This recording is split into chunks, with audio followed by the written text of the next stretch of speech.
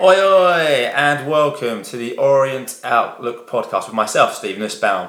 And as a change this evening, I'm here with my good friend, another West End chum, another bearded legend, the one and only Mr. Matthew Turk.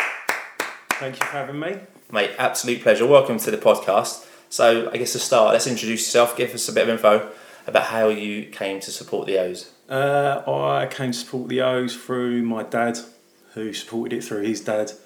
And I've always been sitting in the West Stand since. My dad used to pick me up and lift me over the turnstiles back in the day when he was allowed, and then through £10 season tickets. Yeah. And then been sitting together ever since. Had one for about 25 years now. Wow. I guess. Yeah, too long. Third generation O's fan. Yeah. Wow, amazing. So let's get a bit more info about you then. So over those 25 years, favourite player for the O's? I'd say going forward, got to be Lee Steele. Not just for the goal, obviously, but just exciting to watch. Could take players on, skillful. Absolutely. Low centre of gravity. Scored some cracking goals.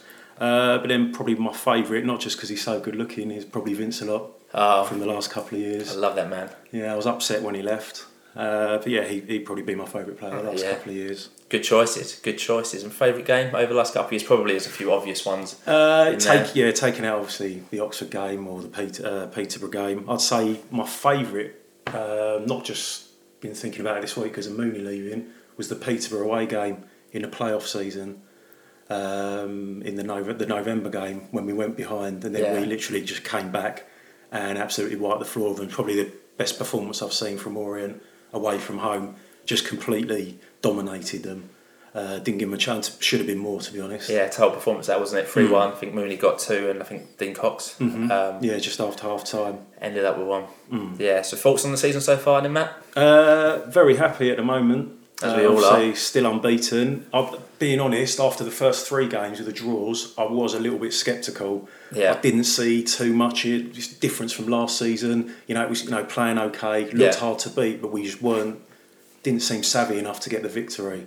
And then obviously the last couple of games that's changed around. We've learned how to win. And sort of do the ugly side of it when you need to, and playing some decent football as well. So yeah, at the moment, very happy. Great to see. So who's impressed you then this season? Who's been your standout kind of picks out of the players? At the moment, I mean they've all done well. I mean Clay's done well after getting a lot of criticism. But I think for me, since he's come in, Judd, I think has been absolutely superb.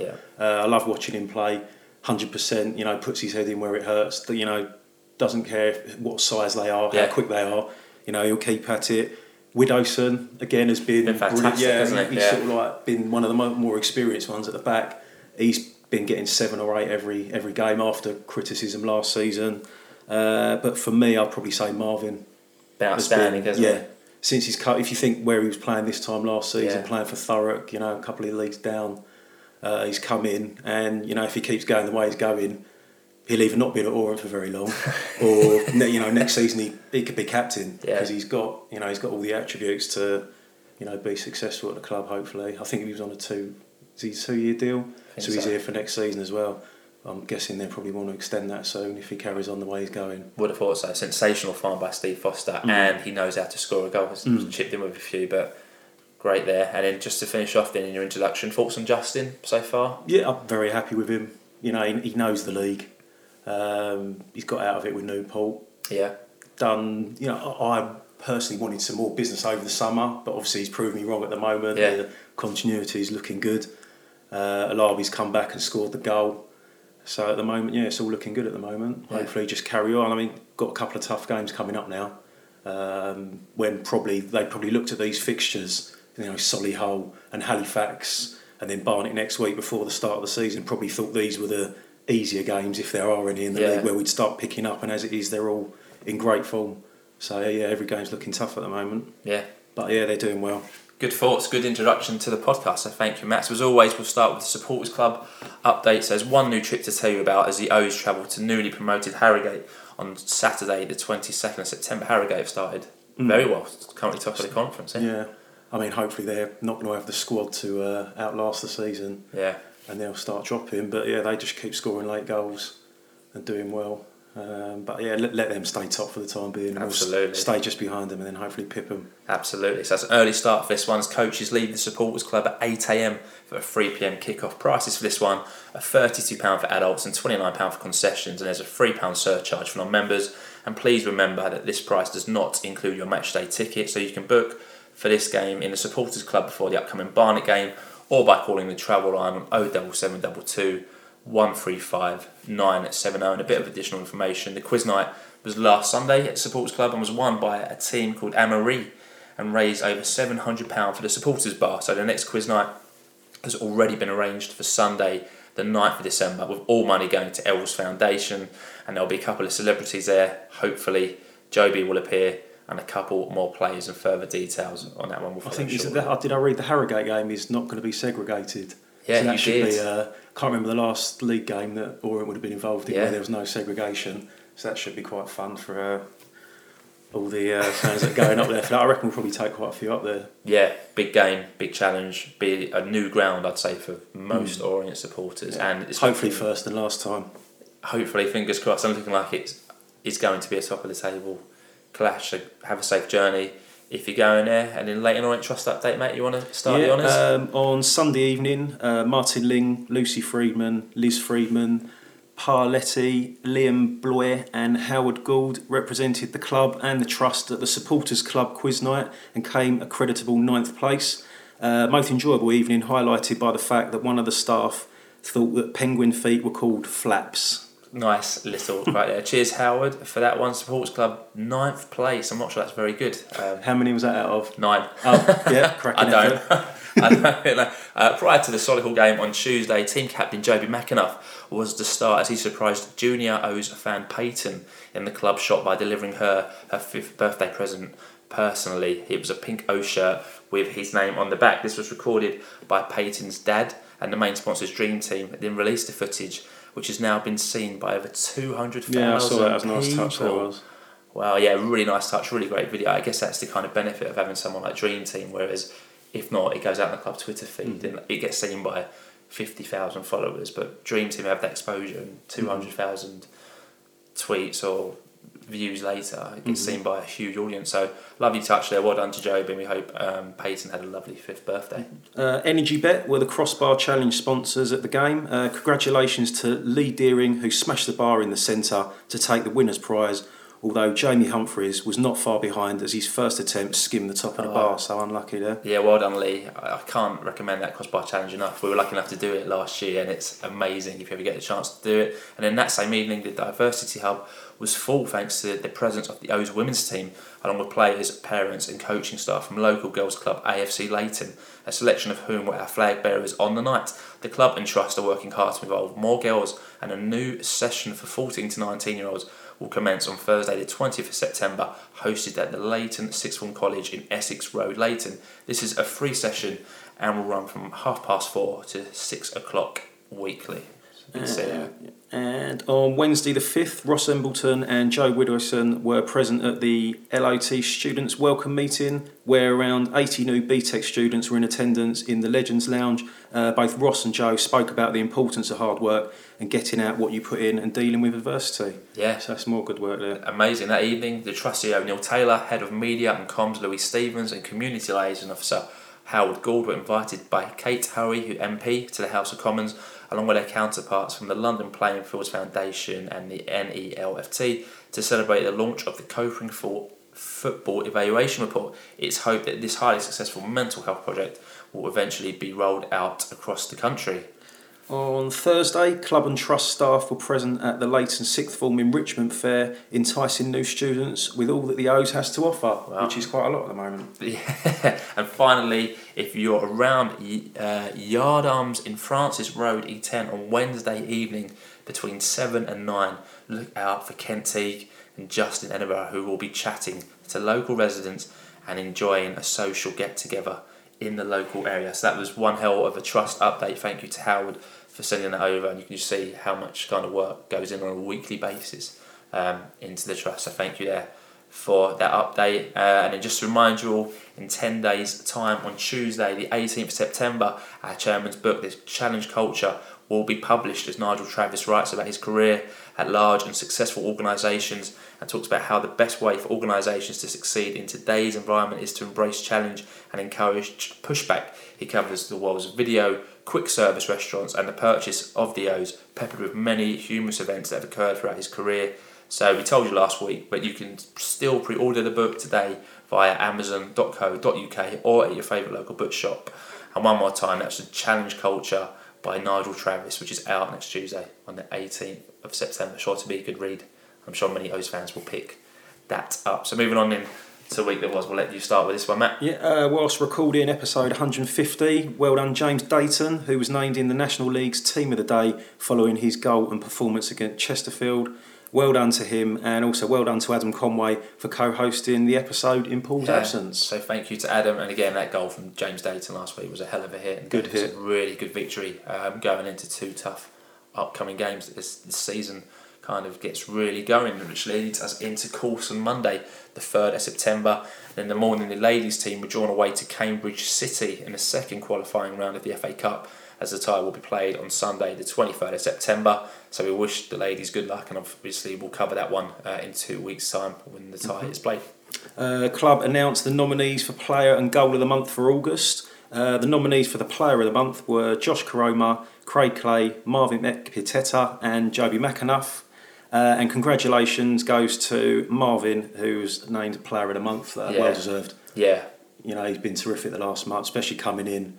Obviously, a bit of luck coming in with the injury to George, but since he's come in, he's not put a foot wrong. It's been the absolutely clean fantastic. sheets as well, and a couple of goals. You know, I think George is going to have a tough time. I think we've mentioned this before, but I think Kobe, who was probably one of the first names on the team sheet about 6 months ago, is now going to have a real struggle to get back. I think when Dan Happy came on the other week, I can't remember what game it was at home, when there was another injury, he came in after not playing, and he looked immaculate as well. So four really good centre-backs. George could be fourth at the moment when he comes back. Yeah. So a lot of work to do. Unbelievable, but it's really good to see Craig Clay, Koroma, and Marvin get nominated. Players who you wouldn't normally associate with that award. Yeah, I don't think people from last season would have expected to see Clay up there. Absolutely. But the last couple of games he's been terrific. Really outstanding. I think since the third game of the season we had a lot of kind of criticism coming from via tweets, and since then he's been outstanding. Yeah, I think the Solihull, we'll come on to it soon, but the Solihull game, that's the best I've seen him play. Yeah, million percent. And the nominees were also announced for Goal of the Month. So Macaulay Bonne for his goal against Barrow, Josh Koroma for his goal against Maidstone, Marvin Pieteta for his goal against Gateshead, and Josh Koroma for his goal against Dover. And the winner was Macaulay Bonne for his goal against Barrow. So congratulations to Marvin and Macaulay. Again, Bonne there doing what he does best, back to goal. Yeah, that was quick good goal, that was. Good finish. Turned his man. Yeah, that's good, that was. Yeah. Nice goal. So good nominees there, which leads us on then to Tahué Tuesday, the 4th of September, as the main event was Solihull at home, and the team was announced with Dean Brewer in goal, back four of Judd Coulson, Ekpatet and Woodowson, in the midfield Dayton, Lee, Clay McAnuff, and up top Bonne and Koroma, and on the bench Sargent, Happy, Lawless, Lumeka and Harold. So for me, as expected there from Justin, I think that's pretty much, that team writes itself at the moment. I think we've got some views from Paul, and he agreed. He said it goes back to what he said before about consistency, naming an unchanged 11 for the 5th consecutive game. The only change being Lawless on the bench in place of Dale Gorman, who was away on international duty. He said he got to the ground at around 7:15 and it already felt really busy as he made his way down the high street. Yeah, it felt busy, when we was around, loads of people around. It's good to see lots of people. Yeah, I think we knew Solihull weren't going to bring a lot. So to have over 4,000 Orient fans through the door on a Tuesday night against Solihull, no disrespect to them. Yeah, I think that's a cracking effort, to be fair. Yeah, I would agree with you. This one was a bit of an action-packed game, so there's a fair bit to get through. So let's review the match. So we kicked off, and as early as the 3rd minute, registered our first effort as Koroma's curling effort was comfortably saved. And just 5 minutes later, Bonne couldn't direct Willison's cross goalwards, with Koroma trying his luck with a header just a minute later. And Paul said, with less than 10 minutes gone, we started brightly and a lot sharper than Solihull. I think a few games earlier in the season we've been slow starters. Particularly at home, we've been a bit slow to start, but this one we were on the front foot, getting in their faces. In the first half we played some really good stuff against. They were a very good team. I was surprised with them. I know it's been tarnished since, people have been saying they were dirty and a bit of gamesmanship, but in that first half we were, the whole game, even with 10 men, we knew we were in a game. Yeah. You know, they were quick. They played some decent football on the floor. They put it in the air a lot as well. But yeah, they look quick and strong. And yes, particularly even after the sending off, we'll come to soon. You know, they look decent. You know, it was a slightly flattering, I think, the 3-0 in the end. Yeah. But yeah, I mean, you can't fault any of them. The performance against, I think, a decent team. They were really good. Yeah, they were. You know, if they can keep those players together, then they'll have a chance of being in around the playoffs. To be fair, I mean, they've got winning from last season. The end of last season, they were in good form. You would have thought getting a new manager, you know, would have lost a bit of. Yeah. You know, I mean, they won't have any relegation problems. No, definitely not playing like that. They won't. They'll be fine. So obviously, they are a good team. That said, Brill had to be very sharp to save Danny Wright's low shot from a tight angle following a Solihull counter-attack in the 11th minute, and again in the 13th minute as Dean Brill made a sublime double save from O'Keefe, and in Storer's effort, Paul wrote a game-defining group of saves. Yeah. If either of them go in, there was a couple of minute period they were literally just quicker all over us. They got in a couple of times down our left side. Dan Wooderson on their right. I think Brill. I think I think both saved actually. What we've just spoken about were both very good saves. First one is he gets a strong arm and pushes the ball away, and I think the second from a double save. I think also massive credit there to Marvin, who was also there with his body on. But I mean, yeah, Brill was not keeping us in it because we were still having chances as well. But I mean, I wouldn't have wanted to go behind to that lot because they look like they had the tools that could probably hurt us. Yeah, they just if you're trying to chase it. Yeah. So 15th minute, I think Matt alluded to it. We still had chances. Charlie Lee went close in the 15th minute, but glanced his header wide, and again great delivery into the box there, and we've spoken about that, better delivery in set pieces into the box. And Big Marv, almost out of nowhere, made a last-ditch block to deny Solihull from only a few yards out in the 18th minute, which was a great challenge, and Solihull's pursuit of the opening goal almost came to fruition as their number 9 found himself almost with a 1-on-1 versus Brill, took it round Brill, Pateta got back superbly well. I think that was literally one of the only mistakes he made. We just got caught and the ball sort of flew past him. Luckily, he was quick enough to get back. I mean, he was having a good battle. Is it Youssef? He's not there. Yes, yeah. Yeah, he was having a good battle with him. Yeah. They were having a tough time, but I mean, it was fair until the bad tackle coming up. Yeah, so he got shot away. It hit the post and went wide. We spoke about luck last week, and you seem to have it when you're doing well. So long may Lady Luck be shining down on the O's. And Paul went on to say, I thought Brill and Marvin were having superb first halves. I thought Marvin was, again, sitting in the south stand, right behind the action. I thought Marvin was absolutely incredible. In the half-hour mark, Tempest flared as Ekpeteta and Youssef squared up to each other, both receiving a yellow card. Paul said, I think Marv is fortunate there as he put his head towards their man, which could be seen as a headbutt. I think booking each was pretty fair. Yeah, that was about fair for that. Yeah, absolutely. And a huge let-off in the 40th minute as Solihull went close again as Craig Clay was well placed on the line of our goal to head away a shot. Superb actually. Yeah, I think that's the only time Brill was going to be beaten. Brill nowhere near it, but Clay in the right place at the right time, and a great clearance from Craig Clay. And then coming in 3 minutes of additional time, crowd were on the referee's back. Yeah. And then in the final minute, I think we win a free kick when Karoma got in was running near the penalty box, and then it went out for a corner, and everyone was thinking, the referee's going to blow. Luckily enough, we had the corner delivered into the crowded Solihull penalty box. There was Charlie Lee getting his head to it first and heading it well into the corner of the net. They had a guy on the line, but he couldn't get near it, and went in 1-0 up. Great pace on the delivery. Again, we spoke about delivery. Great pace. Charlie Lee loves scoring against Solihull, like he did last season. Gets his head there and a perfect time to score. Yeah, I was a little bit disappointed that half-time whistle went, because that last 15 minutes when everyone was a bit excitable because of the referee had lost control a little bit. Yeah, that was proper football. I enjoyed that first half. Was probably the best first half and most enjoyable that I've seen probably since the 2013-14 season. I would agree with you. It was a great atmosphere. I mean, I don't know what it was like in the West Stand, but in the South Stand, a great atmosphere. The drummer was drumming, the crowd was singing, everyone was really. It was just that for the first half hour, both teams were going at it. It was fair. There wasn't, it was hard but fair. Yeah. It wasn't a bad tackle in the game, and I think the referee lost control of it. He did. I think was it when the number 9 done Marvin with a late tackle. Yeah, Youssef. It should have been a booking, and then from there it just sort of, he didn't get the book out quick enough. And from there, he sort of lost control, and then the Solihull players were trying their luck a little bit, what they could get away with, and then obviously there was also to cost them activity on the bench as well with Tim Flowers, and their bench seems to be wanting to wind up Justin. People were getting on his back in the West Stand. Obviously, you can see people, running down the front and going mad. But it was all in. It wasn't anything too untoward. Fantastic. Paul said on the first half, what a half of football that was.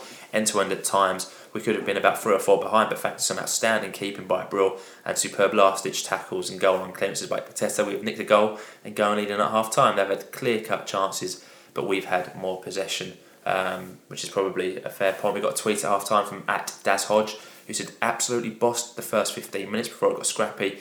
Getting 1-0 up was essential. Got to keep them out now and turn the screw with a second, which I thought was a pretty good summary of the first half. So attendance was announced at 4,250 with 54 away fans. That pretty much means 4,200 of those fans turned up. I think that's for a Tuesday night. I think that's brilliant. It's phenomenal.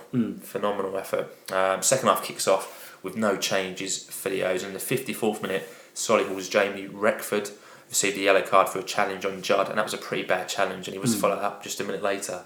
As he received the second yellow. Well, it's funny, I literally said to my dad and Peter, who I sit with, I said it's not going to last with 10, with 11 men each. Yeah. And literally a second later, it was just stupidity, really. Yeah, I mean, he just dived in, and he can have no, Yeah, I mean, Tim Flowers won't have any complaints about that. 2 despicable challenges, and then man. There was a few other tackles towards the end of the first half and the beginning of the second half that were a little bit, over the top. I like a hard tackle, but they were getting a little bit too physical. I think partly due to the referee letting it go. Much.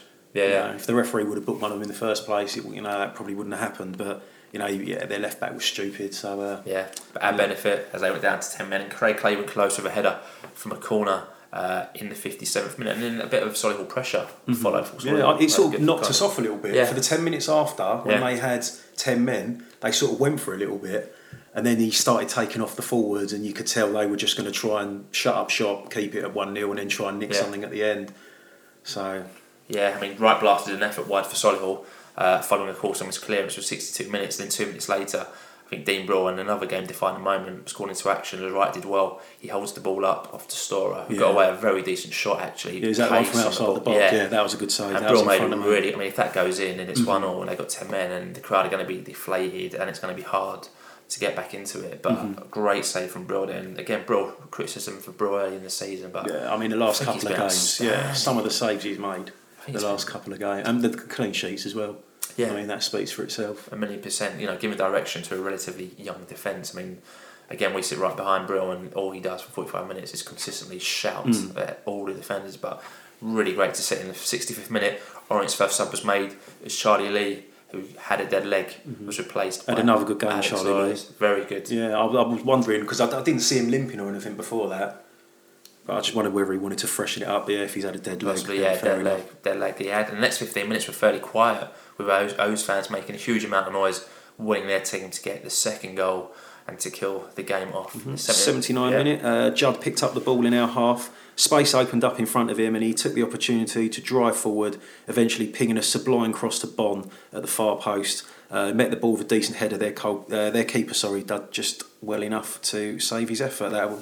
The second half, Judd was bombing up and down.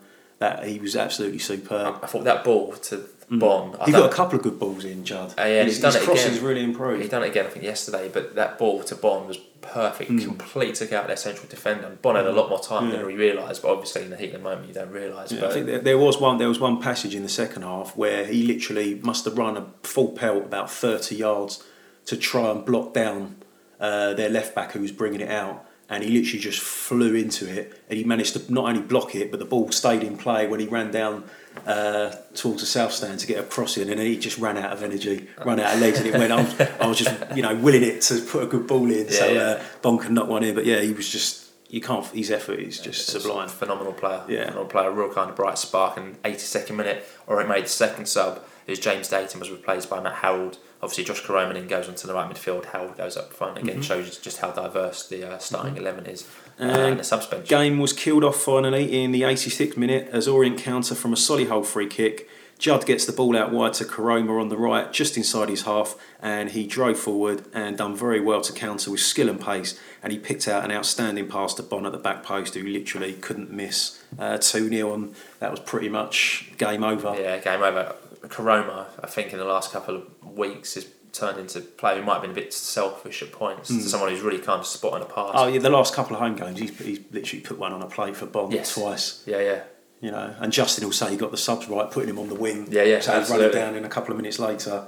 You know, he's putting one in. But it's a great sub to make, innit? Like a pacey Corona running, get a tired left back. Yeah, we were saying where we were sitting, people were wondering whether that Levi was going to come on. Yeah, so was we actually. We were saying he was probably watching, because I don't think he's been on loan at a league team. No, he's not. We were saying he was probably watching on the sidelines, thinking, wow, like even though this is National League, that's a step up from under 23 football. 1,000,000%. What we've been playing, because it was a good quality game. It was hard, it was fast, and we were wondering whether it was the right to whether he'd come on.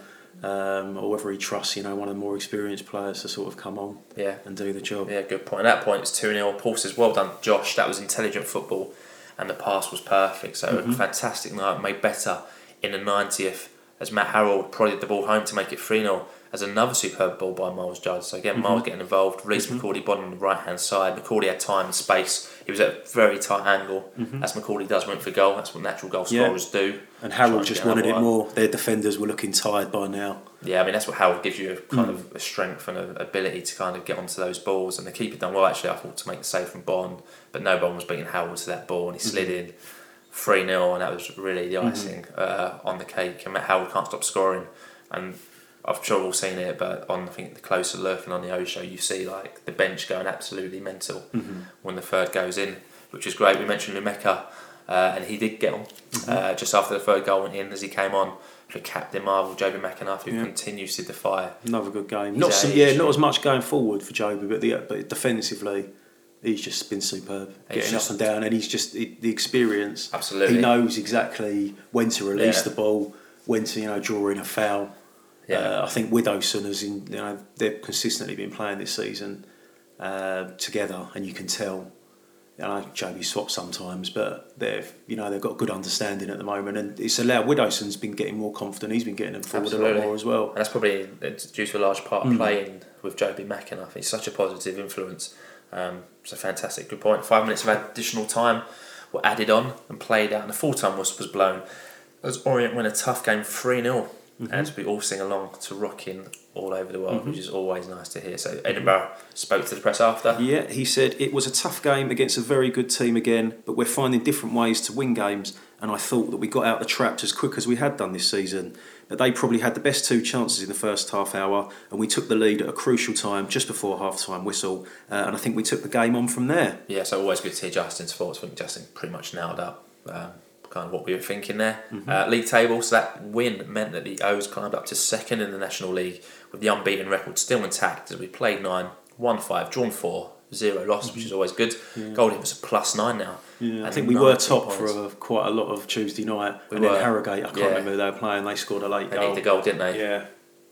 Which was a shame, but level on points. But Harrogate had a better goal difference than us. I think they were on +11, we were on +9. But really good to see. Still one of only 2 teams now with a 0 in the L column. As that unbeaten run keeps going, I think we're only going to get more confident. Yeah, and then it sort of works in the minds of the other team. Of course it does, yeah. When teams turn up who haven't been beaten, not that you're sort of beaten before you played, but psychologically you got it in your head. You know you're in for a tough game. Yeah. And I think that probably, hopefully, worked with Halifax yesterday, the way that they started. Yeah, great point. And then we'll see what happens on Saturday against Barnet, another team who are flying at the moment. Yeah, that'll be good. 5 wins. Be a very good game. So it should be a decent afternoon. Paul's views. He said, for me, that was one of the best all-round performances I've seen in a very long time. Added to that, the atmosphere. This, for me, was one of, if not the best match I've seen at Brisbane Road for a long time. I said something similar to that earlier. It really was. It was a great advert for the league. Really good. That first half just flew by. It's a shame that we had to go in for half time. Yeah, because, I agree. To be fair, they probably would have lost another couple of players to red cards if it wouldn't have gone in.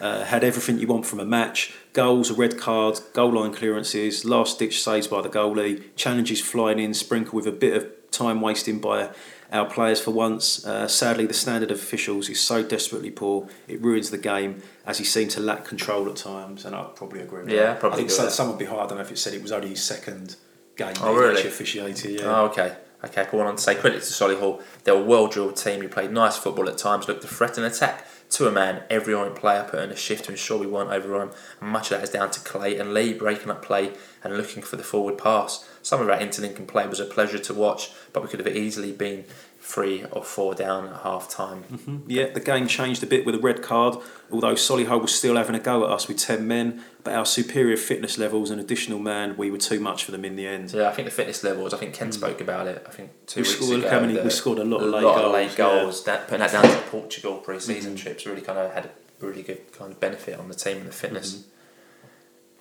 One observation from last night, Paul said, it looked like the Solihull bench were winding up Justin and Ross. Typical lower league behaviour, but we rose above it. We're only 9 games in, and dare I say, this could be a tremendous season.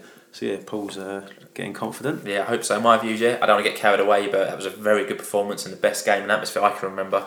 Again, like Matt and like Paul have said, since 13-14, we stayed strong in defence under pressure. Our keepers played in the blind and made some great saves. We never stopped running.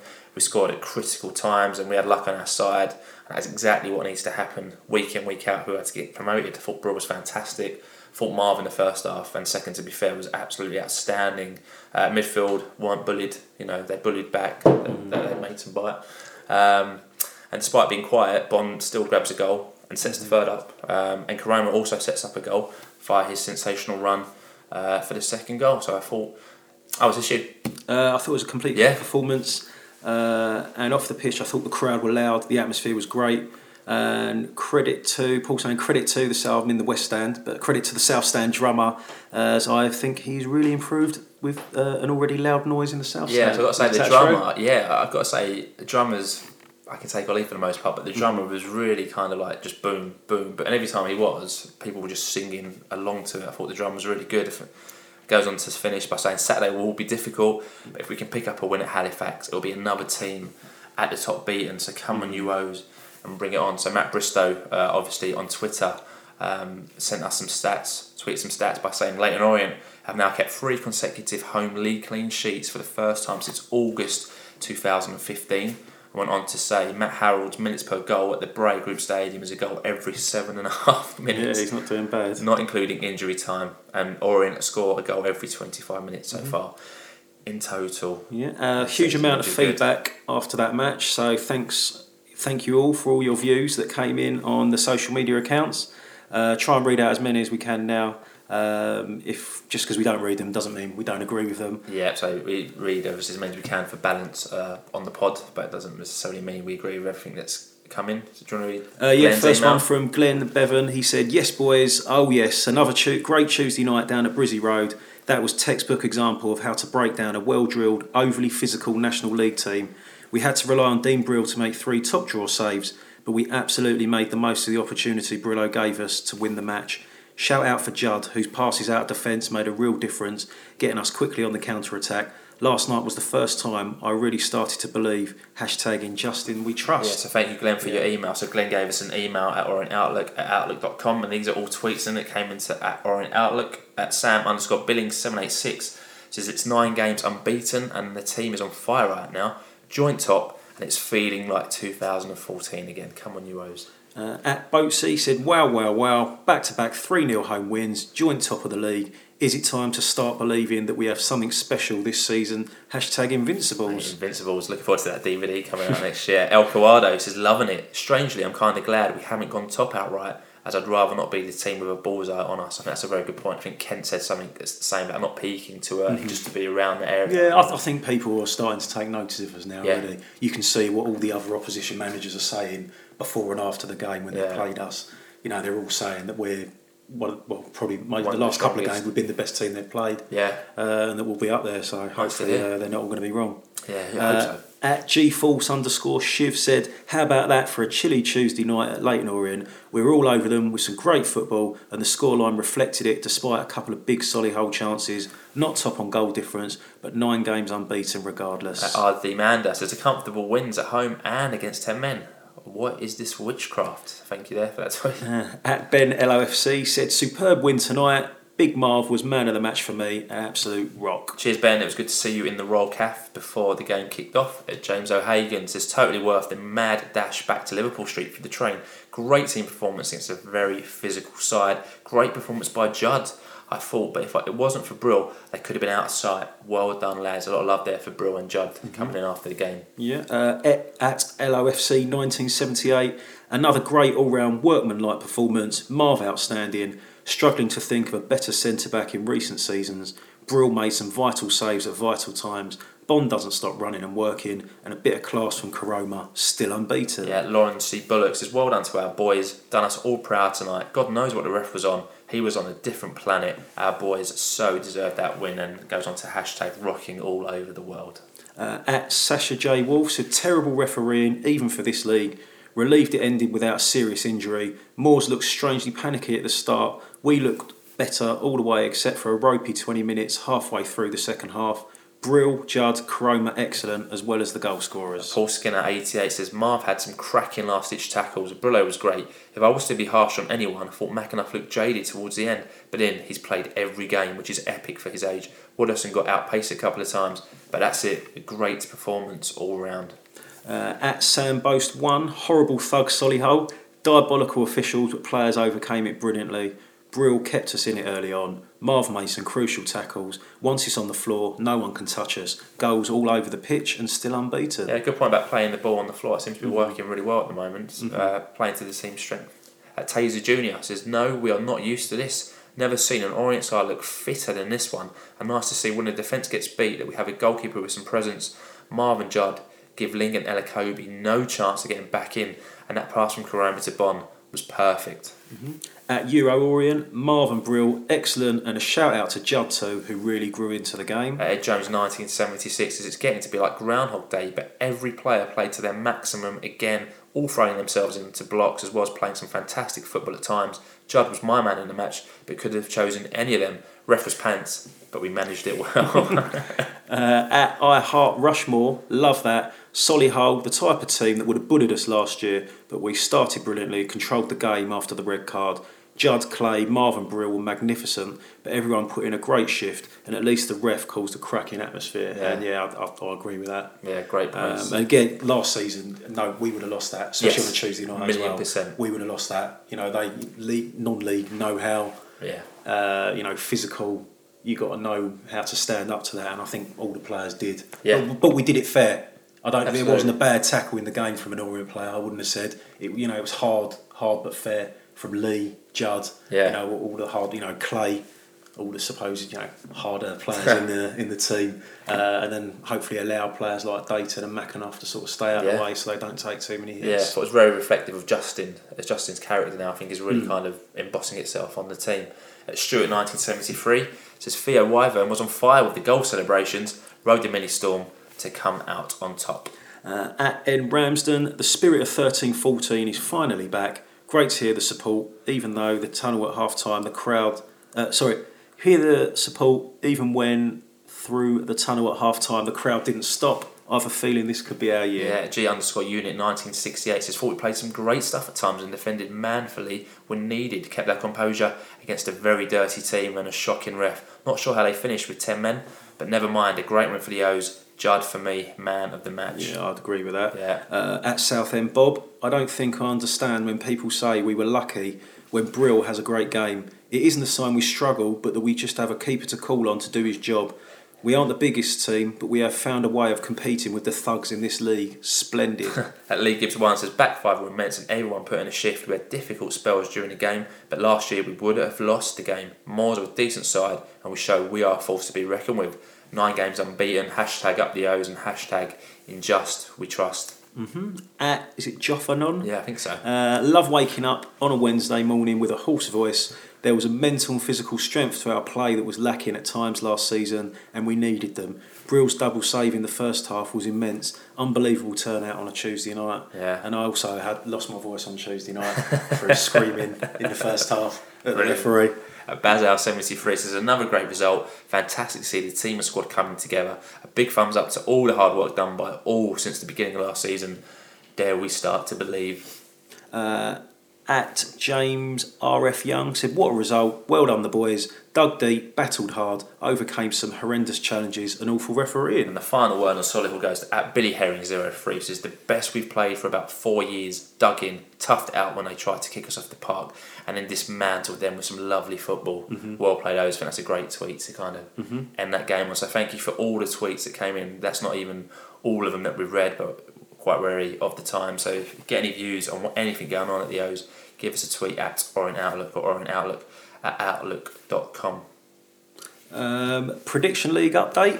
Well done at Ben Orient 97, who predicted 3-0 and gets 3 points, but an extra well done to Alan Reeves 2, at Whitey 1997 LOFC, at Essex Biz, at the Authentic Gaz, who predicted 3-0 and 1 correct goal scorer, so get 4 points. Yep, so well done to all of those, and a full Prediction League table roundup will follow after the Halifax game. So moving on into Wednesday the 5th of September, and happy 20th birthday to new loan signing Levi Lumeka. Yeah. And then in the early evening, I think we all knew what was coming. David Mooney tweeted the picture of a photo collage featuring different stages of his O's career, and what obviously we all knew was going to be a goodbye tweet, and that was it for the evening. Yeah, so moving on into Thursday the 6th of September, and it was an early start, as at 9 a.m. the club announced that it terminated its agreement with outside event catering with immediate effect. Danny Macklin went on to say the club, after much consideration and valued fan feedback, have taken this decision. The standards offered are completely unacceptable. We will now be working very closely with our new external catering partner to improve service,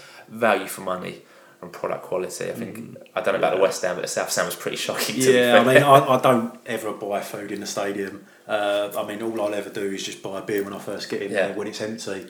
But if the few times I've gone at half time or just before kick-off to try and buy anything, firstly the queues are just ridiculous. And I can see and smell from the people eating the food around me. I don't think I'd trust any of it around. I mean, literally, I think I did actually on Saturday bought a bottle of water for £2, queued up for 10 minutes, and then he took the top off and gave it to me, and that was it. Yeah. No service with a smile. So there's been quite a lot of outcry about the catering since it's been taken over with a gourmet burger. There's quite a lot of funny tweets about that I saw, but yeah, I can't say I've tried one and upset that I won't ever be able to try one again. So hopefully that gets sorted out now. Paul said, I think this is a relief to all fans. Good decision, as it just wasn't working. I sat with Paul about 2 weeks ago when he had a chicken burger, and the look on his face as he was eating it told its own story, as we've been through on the podcast before. I mean, unless it's cooked there fresh, I don't see how it's going to taste nice, but there's plenty of nice places in the High Road. I'll eat there until it's up to standard. We'll see what happens with that one. And at 3:30 in the afternoon, the news we were all expecting, but I personally had been dreading, as it was confirmed that David Mooney has left Leyton Orient by mutual consent. So the closing part of the O statement said Leyton Orient would like to place on record what a great servant David has been across his 2 spells with the club, scoring 57 goals in 206 appearances, which is 1 goal every 3.6 games, which is a decent ratio, to be fair. Very good. Yeah, because he had a slow start as well. Slightly I'd be interested if you sort of took off his first season and took off last season, what the stats were. Would have been a lot higher, I probably would have thought. We would like to wish him success in whatever he does in the future.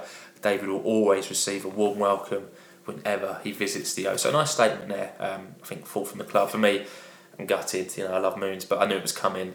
I'm glad an agreement has been reached amicably by both parties. I think he can definitely still do a job at this level. I wouldn't be surprised to see him turn up at a League 2 team. Yeah, it probably suits his game. Like Stevenage or someone like that. I mean, it doesn't seem like he wants to move far away. I think he's got a young family, but I wouldn't be surprised to see him turn up at a League 2 team at all. Yeah, he can still do a job, and 5th choice striker at the club. Who's never going to kind of get a look in. It's good to see him go and get game time elsewhere. But I'll always love him. And I'll always walk in his Mooney wonderland. I think Paul had say, like Steve, obviously very disappointed.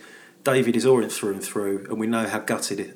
We know he's as gutted about this as we all are. Shame he couldn't stay on in some capacity. Hope he goes on to something good, whatever that may be. Yeah, I mean, you spoke in the beginning about that Peterborough game. A big part of that was Moon's 2 goals. That season. He was unbelievable. And then fair play. He came back last season. He godlike status, and then we all know what happened last season. It didn't end well, and then obviously Justin's had to make the tough choice that he's not the player that he needs at this time, and we can only have a certain amount of players up in that position. Be interested to see whether the salary. I know they've probably come to an agreement, but I'll be interested to see if that money can go back in the pot. Frees up some money. To bring in another forward. But I mean, I sort of agree with Justin. It wasn't for the way he wants to go. Money's not the right player. Yeah, you've looked. That's what I think in League Two, where it's not as physical. He's a clever player. He's got good technique, but just in non-league, he was just getting swallowed up. Games were bypassing him, just having no effect, and that's not how we all want to remember him. Absolutely. I mean, he scored the first goal in the South Stand under new ownership last season against Solihull.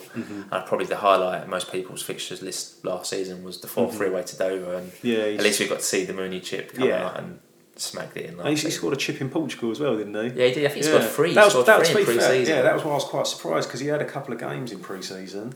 You would have thought something would have happened then, but good luck to him. We wish him the best of luck, and keep your eyes and ears peeled, as we are sure David will appear on the podcast sooner rather than later. I was going to say, if he doesn't sign for anyone, I'm sure he'll still be coming down most Saturdays to watch. Watch the game. Yeah, I know he's well loved down there. Yeah, no. David Mooney, we love you, and all the best. And in the evening, Dale Gorman played for 60 minutes and captained Northern Ireland under-21s in a 1-0 win against Luxembourg. So well done, Dale. And again, that's only going to be good to progress Dale's career in games. So well done there. Yeah, getting another hour as well. Dale, it's more than what he's had for us at the moment. Yeah, he can't break through, can he? No one's going to get out at the moment. Clay and Lee have made those two positions their own. Lawless can't even get in the squad for the most part, and Gorman is only just about getting on the bench. So.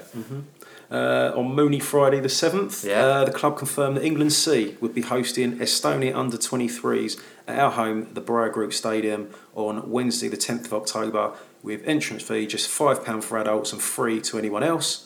Recently, obviously, Sam Ling and Josh Cromer featured in the squad, so it'd be good if you can get down there and support the team. I wonder if Sam Ling's here, whether Judd will get a call up. Very interesting point. Obviously Judd, I think it's Marvin maybe would get in there. So I think England C, I think it's under 23, so maybe Marvin would feature. Hopefully we haven't got a Tuesday night game on the 9th.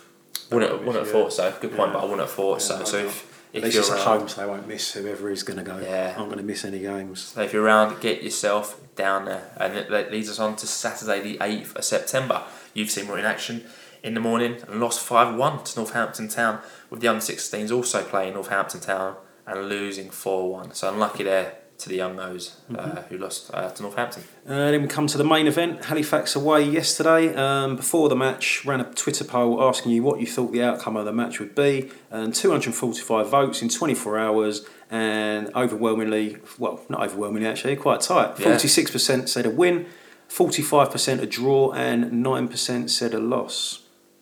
Thank you for all your votes. So lots of fans there not thinking Orient would lose the game that we come on to. So amazing to see fans so confident. Obviously that's been instilled by the performances under Justin this season. So the team was announced at 2 o'clock with Brill in goal, back four of Willison, Ekpateta, Coulson and Judd.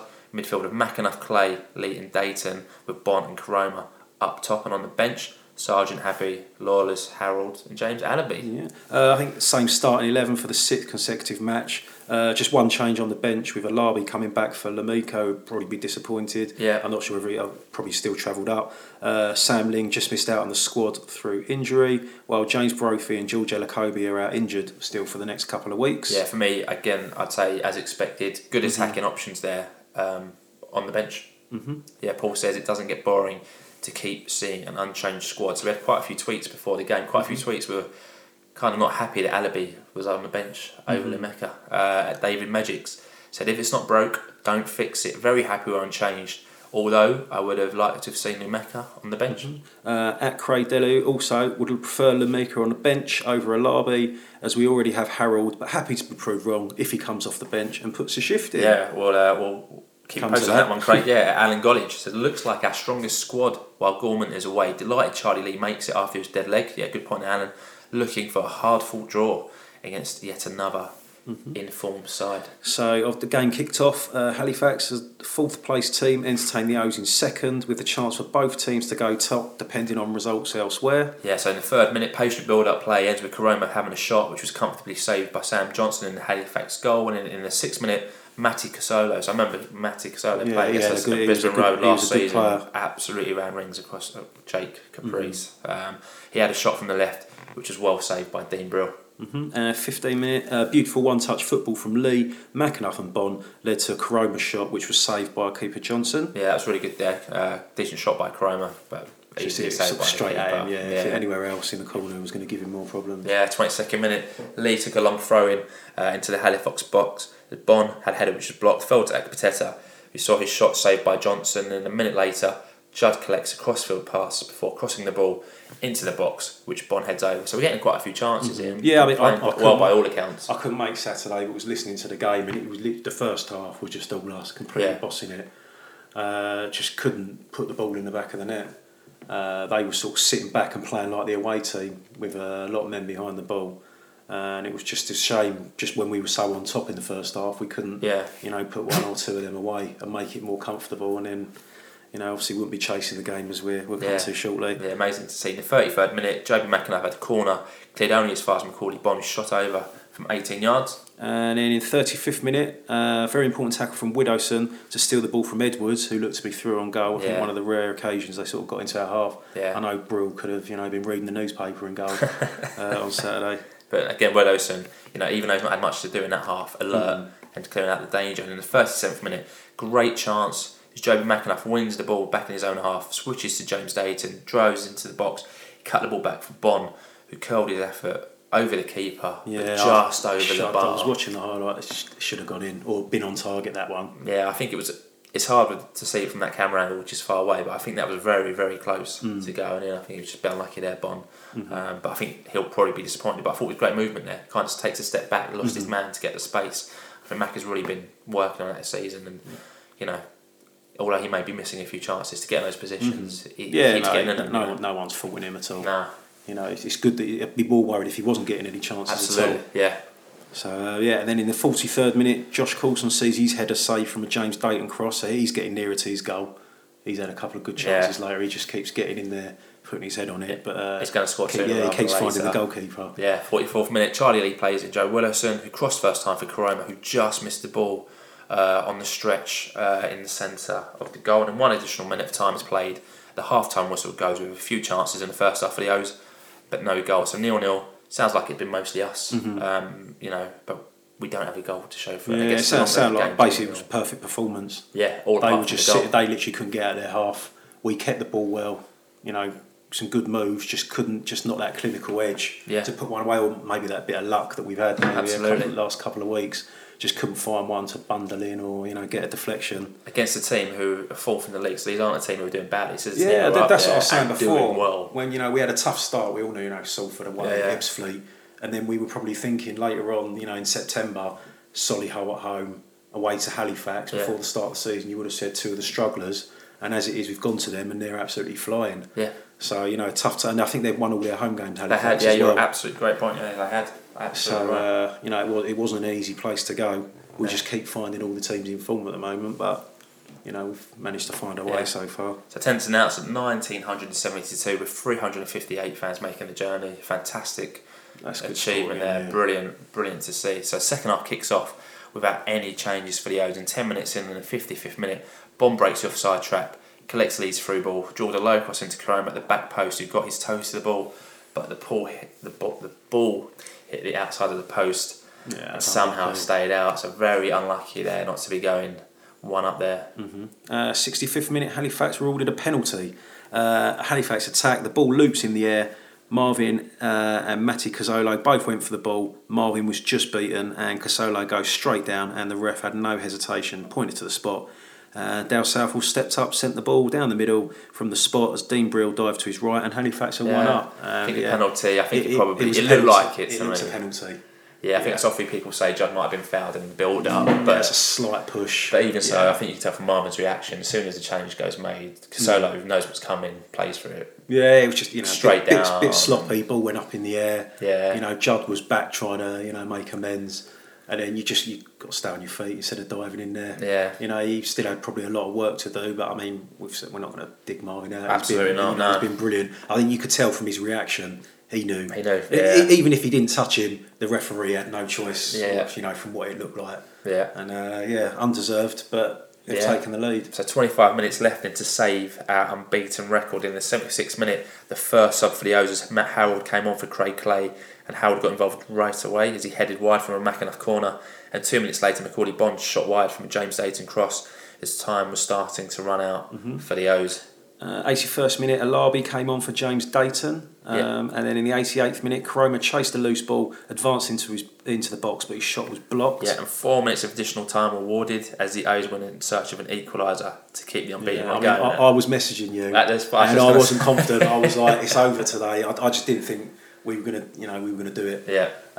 It didn't sound like we were sort of cutting them open, and they were just as they were for most of the game. They were sitting behind the ball and just hope for a bit of luck. If you keep throwing the ball in there, going long, doing whatever you can, that hopefully something comes off. And then in the 91st minute, up stepped James Alabi as he equalised for the O's, following a scramble in the box. The O's had a shot blocked and it fell to Alabi, a tight angle, and his shot went through a flurry of bodies and into the back of the net and sent the travelling fans into a frenzy, as well as all the teammates and the coaching staff. Great to see the reaction from basically everyone when the ball went in. And I'm quite glad it's Alabi. I thought he had a good pre-season actually. I think he's probably found it tough to settle back into he didn't have football. a great first couple of games. I wasn't too impressed. And then obviously the sending off. Yep.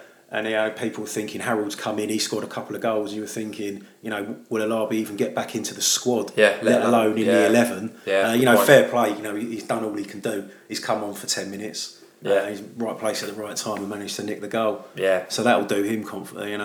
Confidence will do him the world of good. Happy for him now, and it gives Justin a good headache in terms of for Saturday. He's got Alabi who's just got last minute equaliser. Harold's ratio is ridiculous in terms of goals to game. Koroma is making goals and scoring, and so is Bond. So got four forwards at the club, all vying for just 2 places up front. But that goal, I would say, the least we deserved as a award for. From the first half, that was the only disappointment, that we didn't sort of put the game to bed in the first half. I know, following online and listening, they said it was some of the best football we played. Yeah, we just literally looked a cut above them.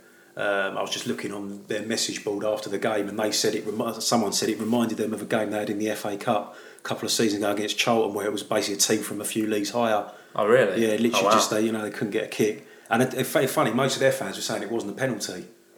Oh wow! Yeah, okay. That I read said it was a very easy, harsh penalty that got given, but they'll take what they can. So at that point it was 1-1. But late pressure from Halifax in the 94th minute as they won a free kick in a good position, and Matty Casado stepped up and hit a really good free kick actually. Brought done really well to kind of tip that over the bar. Again, a good strong hand to get it out. And from the corner, Exo Nathan Clark. She should have scored that. Got a free header. He should have scored that. At the back, which just went wide. I don't know where the marking went there, but he should have scored that. Could you imagine if Nathan Clark would have scored in the 95th minute? anywhere on target, that was in. He still loves the O's. Too much love for the O's to score a last minute goal. And the full-time whistle followed shortly after as the O's pick up a point in an entertaining 1-1 draw away to Halifax as the unbeaten run continues. Justin spoke to Dave Victor after the match, and he said that his side deserved to get something from the game. Yeah. The football played in the first half was a credit to the football club. He was delighted with the impact that the players are having off the bench, and his team just don't know when they're beaten, and we're coming together as a club. Also, personally delighted for James Alabi to get his first goal for the club, and he believed that they actually deserved more than a point. And I'm listening to it as well. It sounded like it was just frustrating. Yeah. In the end, it's like celebrating like a victory that we got a last minute goal. But if we were clinical in the first half, we would have won it. Should have been out of sight. Yeah, absolutely. So league table in that draw sees us drop a place to 3rd in the National League. So we've played 10, won 5, drawn 5, lost none. Goal difference of 9, points 20. I think looking good. We probably all would have taken 3rd. After 10 games, and to be unbeaten as well is a fantastic achievement. So for me, what an ending. And well played James Alabi for getting that last minute goal, which means the unbeaten record is still intact. The late goal just shows the spirit, character and belief that the team has. And if we're being critical of the team, we did miss a few chances, but we didn't lose after going a goal behind. It's very important to keep that record going. Credit to Justin for getting both Matt Howard and James Alabi on the pitch towards the end of the game in search of the equaliser. So he's clearly gone for it. He's not kind of sat back. And massive kudos to the travelling away fans for making the long journey. Yeah, I've seen a couple of videos on Twitter of everyone going absolutely mad when that went in. Yeah. So they deserve that because that's a long way. It's amazing these days you see things on Twitter like as they're happening or shortly after. So thank you to everyone who posted away videos. So no views from Paul on Halifax? Anything else you want to add to the mix around Halifax? I mean, in the light day, they've won all their games. Yeah. Another tough game after Tuesday night, which was a physical game as well, and the same 11 have played. It's a good point. Very good point. I would say. Before we weren't winning any home games, so away games were we were having to win and put pressure on ourselves. But I think if you win most of your home games and you pick up a point away, and I think we would have won that game on another day. 1,000,000%. It's a good point. In the last couple of minutes when I was listening, I was not confident. I was thinking, this is it. It's going to be tough to do the podcast tomorrow. We're going to have to say, how we're going to pick ourselves up from the first defeat. But fair play. They never know when. I mean, it's the third time we've scored. Yeah. Late on away from home as well at 3 tough places. So I mean, they'll be delighted with that. Yeah, I think I've seen a stat from Matt Bristow who said 9 of the 16 goals this season have come in the last 15 minutes. Yeah. So it shows how fit again they are. Yeah, it works. I mean, if on Saturday if we're 1-0 down, the other team will know that we're going to keep going to the last minute. It might play in the back of their mind. They might sit 10 yards deeper. You just don't know how it will have. If we were playing a team who hadn't lost for we'd probably be a little bit intimidated going to Harrogate. I didn't think I'd ever say that, but if they're still unbeaten and top of the league, it's going to be a hell of a game. Yeah, it's going to be it's a tough game. They're scoring a lot of goals. They've not been beaten, so something's got to give next week. Yeah. So we'll see. So those are our views. And your views, again, these are all tweets that came into @Orient Outlook. At Peter L. Davies says this team never knows when it's being beaten. The confidence in the squad must be growing every week. At Essex Biz said the team never gives up. Remember the last season when we said that, absolutely buzzing for James Alabi. Yeah, Alan BR 40292092 says what a dramatic ending. The first years were losing, then drawing, and then nearly lost it again. Another great point on the road with all the chances created. It could have been 3, but we'll take it. 10 unbeaten now, and great character from the lads. At Matty LOFC Evans, now unbeaten in 10, this team has the fight and desire to turn games around, something we didn't have last year. 1 point gained, nice to see Alabi score. At Jagsy 1979 says would have been heartbreaking for the run to end with a penalty, but this group never gives up, and I'm happy for James Alabi to get off the mark, gone from villain to saviour in an instant. 10 games unbeaten. At Gorillas 1985, so happy for Alabi, made himself a hero, especially after the sending off a couple of weeks ago. Still unbeaten, roll on Barnet at home. Sounds like we've missed a few easy chances again, but Brillo's saving us again. What a keeper he's becoming for us. Yeah, Brillo, very important. CM Orientals is a good point along the way, but must take clear-cut chances when they're presented. Really pleased for Alabi to get the goal. Onwards we march, and 10 unbeaten. I never thought we'd be saying 10 games unbeaten in the podcast. It's quite nice. We're doing well. But you've got to be winning the games as well. Yeah. That was why after the first couple of games, some people were very positive and then some other people were a little bit more negative. And I was sort of looking at it, we've drawn 3 games, we might as well have, got beat 6-0 at Salford, held on against Sebsfleet, and then, lost the next game, and we'd still be in the same point, position as we were. But obviously 10 games in, further down the line, we've learned how to win. 10 unbeaten is looking good. Yeah. Just got to keep winning the home games and nick the away games, and that's how that's how you're going to be up there. You look at, I think Tranmere finished with 90 odd points the last 2 seasons. It didn't finish top. That just shows you to get to 90 points how many games you got to win. If you keep drawing all the time, you're not going to finish anywhere near the top 2. So you just need to keep winning, and obviously first half be clinical. Fingers crossed. Yeah. At Richie J. Bourne said, should have killed the game off first half with possession and chances, but kept fighting to the end, which is what's needed to go up. Yeah, I think there's okay. Also tweeted saying we were averaging 2 points a game, and if continued, that is automatic promotion. Yeah, so for 2 sure. points a game. Yeah, that's pretty good point there. At Leyton Stonian said, I would have settled for a draw before the game, but we were so dominant first half. A draw feels like a relief, yes, but we should have got all 3 points. Halifax looked a lot weaker than Chesterfield and Solihull. Big thanks to Nathan Clark for missing that header at the end. At Brian _Rigby 1947 says we dictated play for 16 minutes. Soft penalty, which was their first real effort on target. Looked like missed chances would cost us, but we have rescued a well-deserved point. At Orient Ballbag said it before, I'll say it again. Pick points up on your travels, win at home, and we'll get promoted. This team doesn't know when it's beat. Last time we had a team like that, we nearly made the championships. Delighted for Alabi, first of many, and I agree with that as well. Yeah, absolutely. Big TB 47 says Justin has installed resilience in this Orient team. When the forwards click, we will trounce somebody.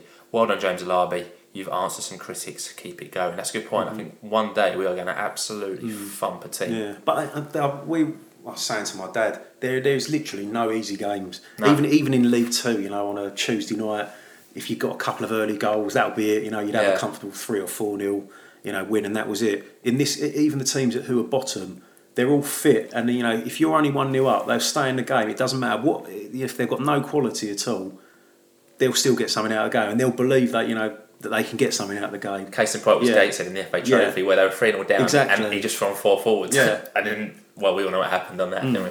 Yeah, I mean, literally every game. The last 2 games we played teams in great form. Yeah.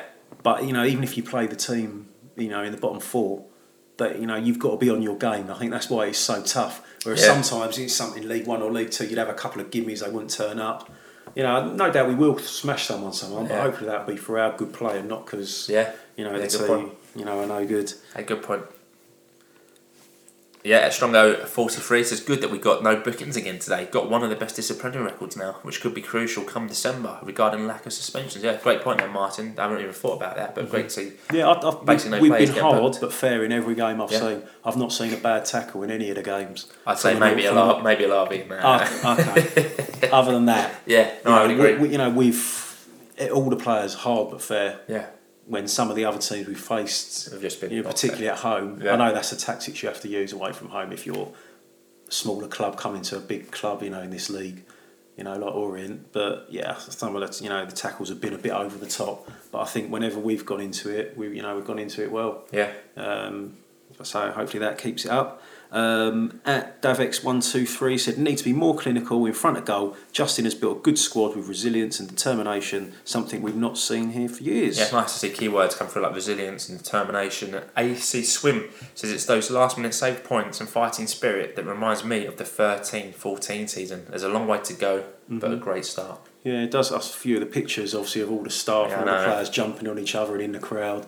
It does remind you of that. I know. But obviously that didn't get the job done that year. Hopefully this year we don't have to do the playoffs. It's hard not to get too carried away at the moment. Yeah. You see the unbeaten record, see these photos, see all the great work going on outside the club and inside the club, and you're thinking, well, this could be it. But at the same time, you're like, I don't want to get too... At the moment, everyone's just looking forward to the next game, really. Yeah. I mean, a couple of weeks ago, it was, it's going to be tough. We've got a game Tuesday, Saturday.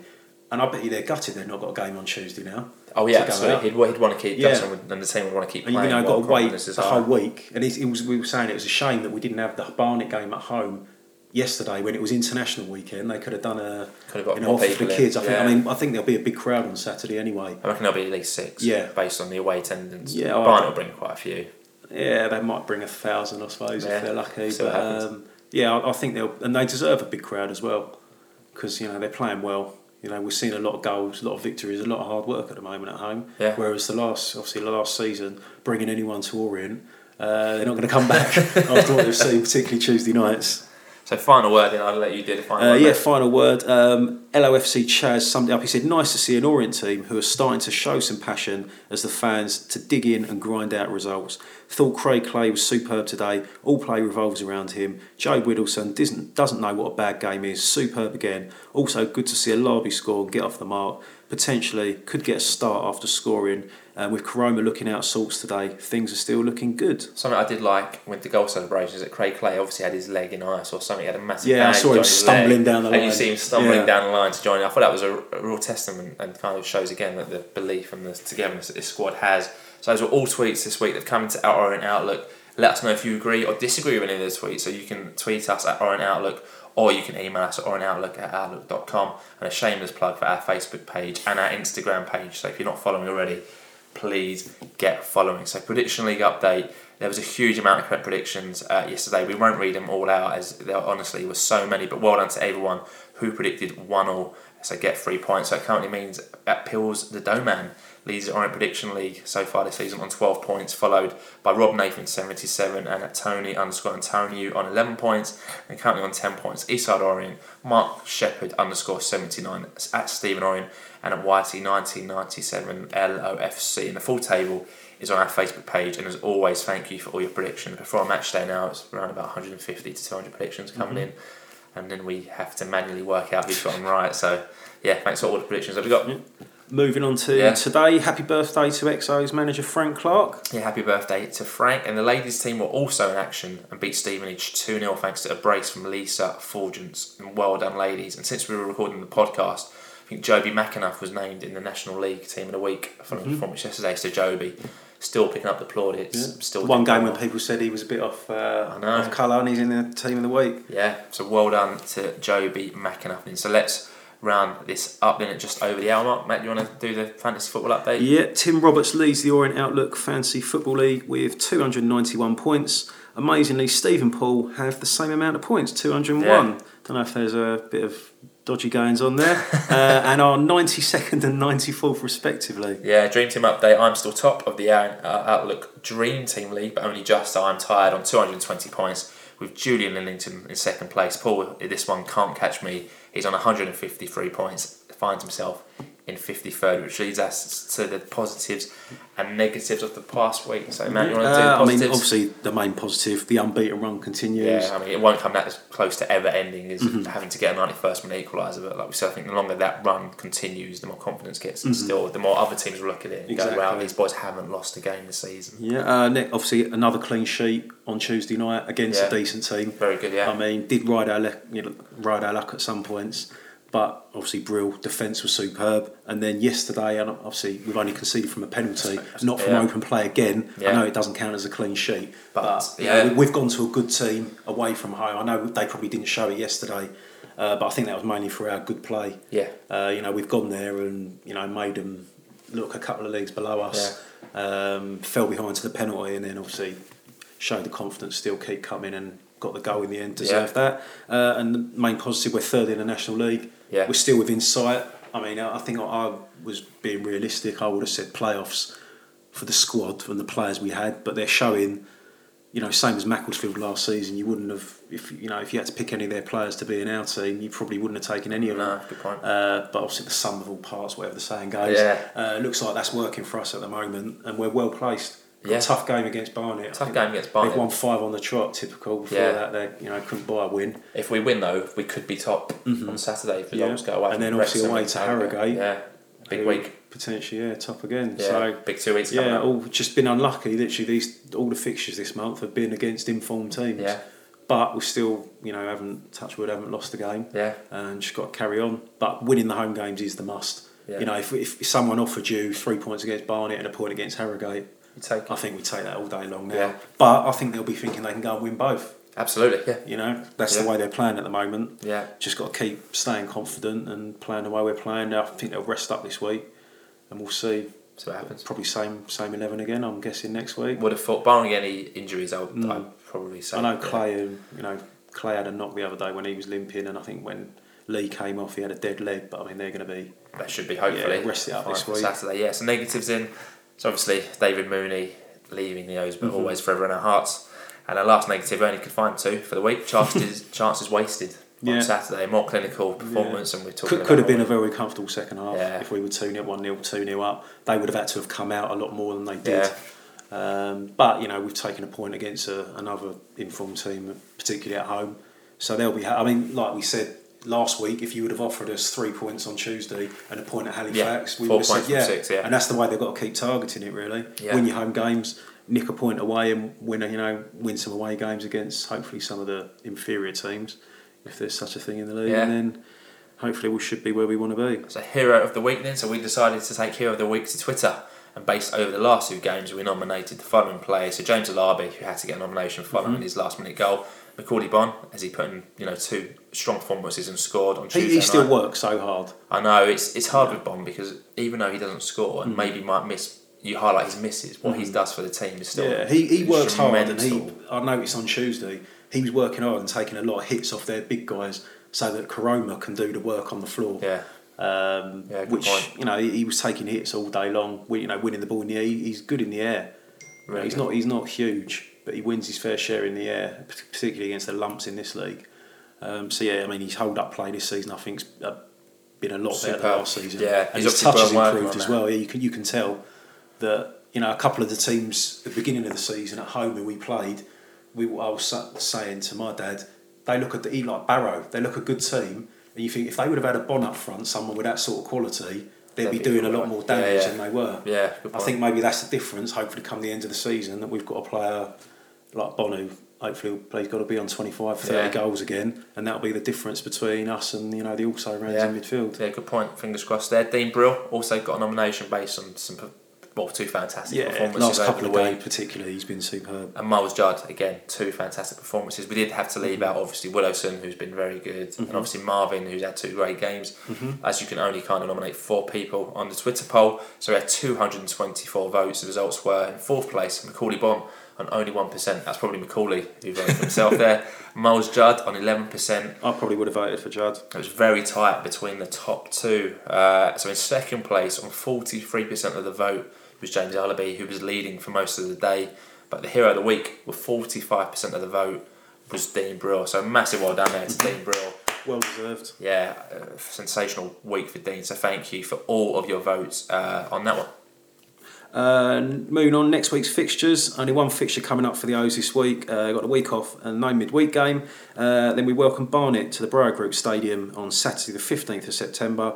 They're 9th in the league, finding a bit of form. They won, was it 1-0? Yeah, against 1-0 yesterday, and that's 5 on the trot for them. Yeah, they're starting to really click. They're really starting to do. So that's going to be a tough game on Saturday. Yeah. Not just a London derby. Probably, I can't think of any other teams that will probably bring more than Barnet will. I know it'll only be 1,000 or so, but be a good game. It should be a good atmosphere, and hopefully just keep it up. But another tough game. Yeah. Just got to put our heads down and keep working hard, the same we've done last couple of home games. Yeah, it's important to make, obviously, the stadium as loud and as atmospheric as it was on Tuesday. It was fantastic on Tuesday night. So if you're going and happen to see us, please come and say hello. Adam, who was on the podcast last week, said he had 2 people come and say hello to him. Yeah, he's like a celebrity now. I spoke to him this week. He was walking down Leyton High Road, high-fiving people. I've heard. Amazing. And don't forget to pre-order The Challenge Culture by Nigel Travis today at amazon.co.uk, which is out in 10 days' time on Tuesday the 18th of September. It's sure to be a good read. We look forward to reading all the stories about the O's that Nigel has to write. So that's it then. So Matt, I'll let you wrap up this podcast debut. Thank you very much for having me. Thanks for joining us for episode 151.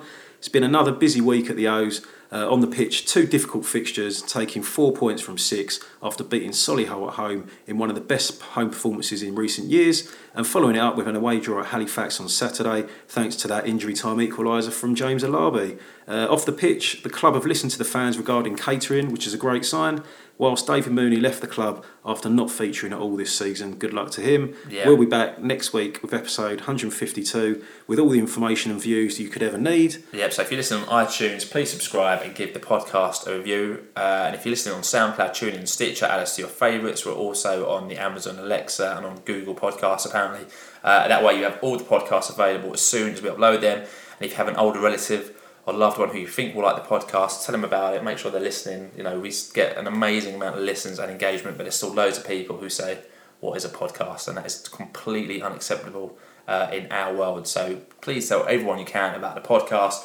And if you like it, why not buy a podcast mug? Only 1 for £7, 2 for £12. We can hand them over at match days for free. Do I get a freebie for doing the podcast? Yeah, they're in my daughter's room. I'll go up now and get you the freebie, the freebie for doing it. So if you want a mug, please get in contact. We can do them for you, and we can also post them out to you for £3. So Matt, a fantastic Orient Outlook podcast debut. Thank you for having me. For joining us. Any shout outs you want to make? I think you're saying it was your dad's birthday. I'll just say a shout out to my dad Howard. It was his birthday on Monday.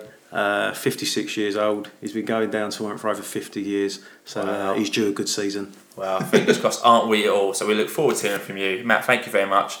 And as always, keep calm. Have a great week. Happy New Year to all our Jewish listeners. And listen to the Orient Outlook podcast. Up the O's.